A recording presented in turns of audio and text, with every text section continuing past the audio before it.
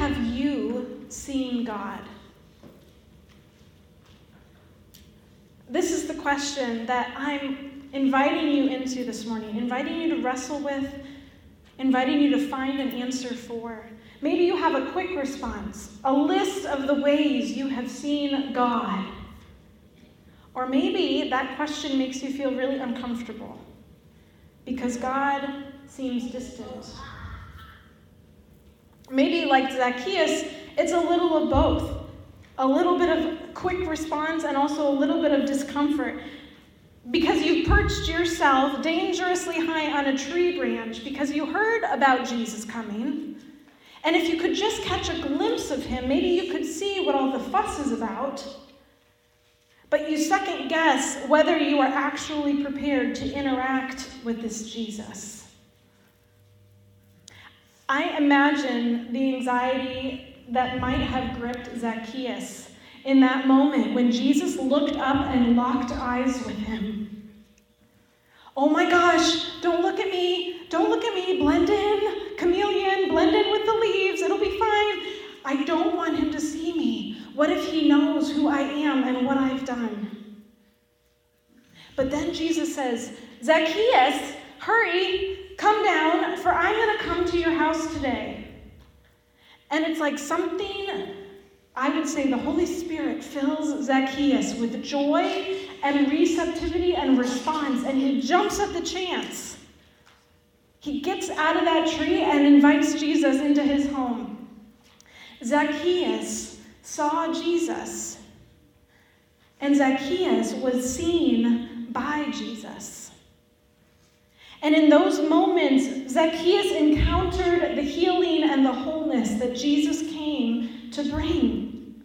A thrill of hope stirred within him, and the next thing you know, Zacchaeus is there, stirring up something for dinner, eagerly, committing to change everything about his life in order to live like Jesus. The funny part about that story, about Jesus' response, about Zacchaeus' response, is that Jesus never asked Zacchaeus to do anything except have him into his house. Jesus didn't tell Zacchaeus to give away half of his possessions to the poor or to pay back everyone he had defrauded 4 times over. Jesus didn't have to say anything because Jesus' spirit had seen God and he was changed on the spot. Salvation had come to his house, and he would not look back to his old way of life. This kind of self-initiated confession, like Jesus didn't wag his finger at him or say, Zacchaeus, you know what you've done, turn and sin no more. Because sometimes Jesus does have to say that to us. Jesus doesn't have a pat response for every person he meets. His response is different based on what that person needs. That's the work of the Holy Spirit. He didn't lead him down the Romans road or use a wordless bracelet. Those things could be helpful, but the Holy Spirit knows what the person needs. And this story of this kind of, okay, I'll give everything back, and I'm going to give half of my stuff to the poor, and I'm going to be the exact opposite version of the self I was before. It reminds me of the story that Rachel told me this week about my daughter. So I went to pick up the girls at the end of the day. I might get some of these details wrong. You might have to double check with Rachel. But Rachel told me that she was in the other room, and she heard Junia start crying. So she walked in to see what was going on, and Kirsten immediately came over to Rachel and said, I pushed Junia. And before Rachel could reply, Kirsten went on to say, I'm going to go sit on the couch now. A few minutes after this self-inflicted timeout, Kirsten got down and said, I think I'm ready to say, and she went over to her sister and said, I'm sorry for pushing you, June. And she gave her a big hug. And they went back to play. And I thought, what a beautiful thing. I think this is what it looks like to be in the presence of Jesus. That you don't always do the right thing to begin with, but you're eager to repent and turn and make things right again. But then there are times in our lives when we feel a little more like the prophet Habakkuk. When we're appalled by the devastation going on around us, when we're desperate for God to hear our prayers. What then? What about in the dark times when we can't see God? When we don't see Jesus? When we climb to the highest branch and we still can't find him? When we wonder, where has God's Spirit gone to? So as Dan read for us, and if you'd like to follow along, Habakkuk 1, he cries out, "Oh Lord, how long do I have to cry for help and you will not listen? Or cry to you, violence, and you will not save? Why do you make me see the wrongdoing and look at the trouble?" Verse 4 says, "So the law becomes slack and justice never prevails." But then get this. He says, "I will stand at the watchpost and station myself on the rampart. I will keep watch to see what he will say to me, what he will answer concerning my complaint." So Habakkuk was not seeing God at the moment. There was horrendous wrongdoing going on, destruction and violence, and Habakkuk had no answer to the question, where is God in this? Can you relate? Consider for a moment a darkness that you have faced, or a darkness that you're facing now. How would you answer? Where is God in this?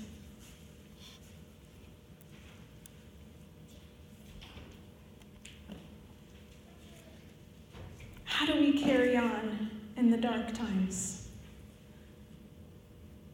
How do we carry on when wars rage, literally, around the world? And when wars rage inside our minds or in our families? How do we carry on? Where is God in this? So in those seasons of desolation, let's take our cues from Habakkuk. Let's climb up onto that rampart wall and wait and watch for God. So when our lips cry, "Where are you, God?" our consolation, the thing we cling to, is the vision that we have caught of God before.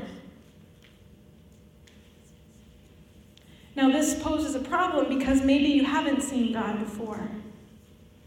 Maybe you haven't seen Jesus or experienced the Holy Spirit. In which case, I urge you to wait. I urge you to yell at God, "Where are you? Show yourself to me." Because when we cling to this experience of God, to a recollection of God being with us, then that proof of God, that he loves us, that he sees us, is our hope when it's dark. Because every night when it gets so dark out, we have hope that the sun will rise again in the morning. Because we've seen it. It's the same with God. In the darkest moment, we cling to the hope. There was one commentator I read who wrote this beautiful commentary on Habakkuk. Her name is Pamela Cooper White. She's a Columbia Theological Seminary professor.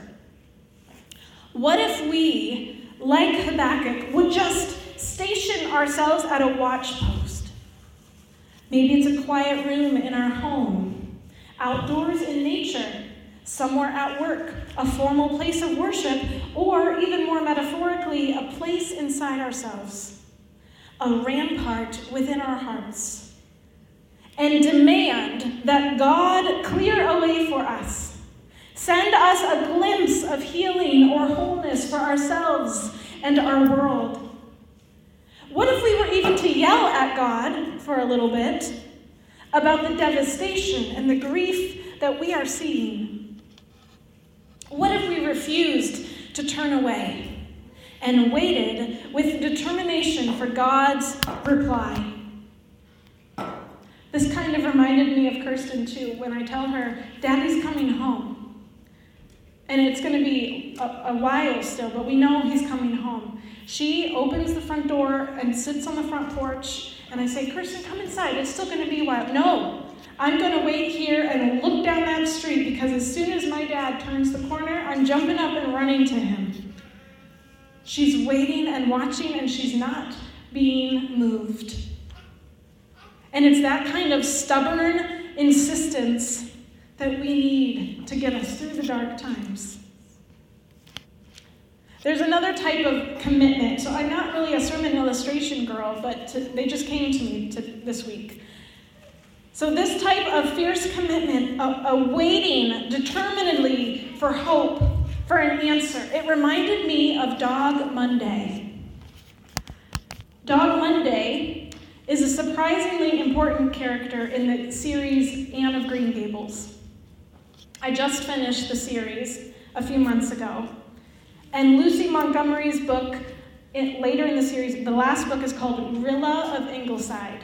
And this story chronicles the life of Anne's grown children as they face the devastation of World War I.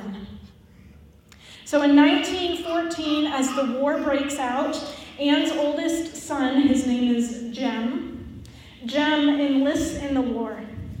The whole family, including Jem's dog Monday, that was his name, Dog Monday, waited as he said his goodbyes on the train. And Dog Monday watches as the train takes his beloved master away. And they all walk home in tears. And Montgomery writes this: nobody missed Dog Monday at first. When they did, Shirley went back for him. He found Dog Monday curled up in one of the shipping sheds and tried to coax him home. Dog Monday would not move. He wagged his tail to show he had no hard feelings, but no blandishments availed to budge him. I guess Dog Monday has made up his mind to wait there until Jem comes back, Shirley reported. And that is exactly what Dog Monday had done. His dear master had gone. He, Monday, had been deliberately and of malice of forethought prevented from going with him by a demon disguised as a Methodist minister. Wherefore he, Monday, would wait there until the smoking, snorting monster, which had carried his hero off, carried him back. Ay, wait there, little faithful dog with soft, wistful, puzzled eyes, but it will be many a long, bitter day before your boyish comrade comes back to you. So the Blythe family builds a shed for Dog Monday there at the train station, and there the dog stayed for 4 years, watching hundreds of trains come and go, boys in khaki boarding and returning home. But Monday would not lose hope. He would not take his eyes off of that train track. He would wait for his master. And then the book says, Dog Monday met and never had the boy he waited and watched for returned. Yet still Dog Monday watched on with eyes that never quite lost hope. So the story continues for 30-some-odd chapters until 4 horribly long years had passed. And it's 1918, and the war has ended. And still Jem had not returned. At long last, spoiler alert, Jem returns. And Dog Monday greeted him with all the enthusiasm and grief and love and lament that you might expect. And that dog never left Jem's side again. This is how it is with us, I think. When we have experienced the nearness of God, the love of Jesus, the fellowship of the Holy Spirit, we cannot forget. During times when the best part of our lives seems to be riding off on a train called cancer, or divorce, or death, or addiction, it feels like desolation and abandonment. Has God left? Where is God in this? And so, like Dog Monday, we set up shop on the train station platform. We eat and sleep and watch and wait, trusting and hoping, expecting and knowing that we will see God again. Now, the metaphor isn't perfect because Jesus doesn't actually leave us like Jem left. But sometimes it feels that way. Sometimes it's the good parts of our lives that seem to be taking a turn for the worse and leaving us forever. We experience loss and grief. We wonder if we'll ever be healed and made whole, like Pastor Melanie seems to think will happen. But God will never leave us nor forsake us. And Jesus told his disciples in John 14, I will ask the Father, and he will give you another advocate to be with you forever. This is the Spirit of truth. You know him because he abides with you, and he will be in you. The advocate, the Holy Spirit, whom the Father will send in my name, will teach you everything and will remind you of everything I have said to you. Peace I leave with you. My peace I give you. Once our hearts have seen God, if only for a moment, we are drawn to seek God forever. So how have you seen God? This is one of the reasons why I believe it is essential to gather in Christian community. Because some of us sitting in this room have no idea what it is like to see God. But when we listen in to one another's stories, when we listen as maybe Donna tells of how she's seeing God again, when we hear Dan say, I saw God, when we hear Kevin talk about how he's seen God, we begin to learn what to look for. It is essential for us to tell our stories, friends. Our encounters with God must be declared with joy because we're telling the glory of God.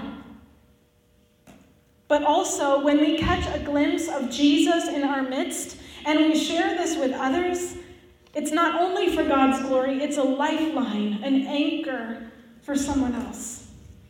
Don't stop telling your stories, even when they sound silly, even when they sound insignificant, because that is someone else's lifeline to God. Again, Pamela Cooper White writes, Habakkuk knew God's response was not just for him, but for his whole community who was suffering. This is the promise that also comes from our reading the text together in community. By sharing our faith with one another, we stand on the ramparts together. We will never have to cry out to God or wait for a vision alone. So if you haven't seen God, or maybe you've forgotten what God looks like, pray earnestly. Shout, demand, stand on the ramparts and be as stubborn as possible and say, I'm not leaving until you show yourself. And remember that you are not alone. You are surrounded by people who are following Jesus and who have seen God, who have experienced the fruit of the Spirit being produced in their lives in ways that we could never conjure up ourselves, who have seen the mercy and generosity of God, who have witnessed their prayers answered. And so we are in this together, reminding one another, bringing food to the ones waiting on the train tracks. So when someone suffers, the rest of us join them. We sit in their lament. We wait with them. We pray with them. We weep with them. We demand to hear from God with them. Have you seen God? Remember your visions in dark times. Pray and cry and yell for God to be seen once again. And maybe your prayer will sound a little like this one from Reverend Ted Loader. It's called, God, Are You There? I pray this over each of you. God, are you there? I've been taught and told I ought to pray, but the doubt won't go away. Yet neither will my longing to be heard. My soul sighs too deep for words. Do you hear me? God, are you there? Are you where love is? I don't love well or often, anything or anyone. But when I do, when I take the risk, there's a sudden awareness of all I've missed, and it's good. It's singing good. For a moment, life seems as it should. But I forget. So busy soon that it was or what or whom. Help me. God, are you there?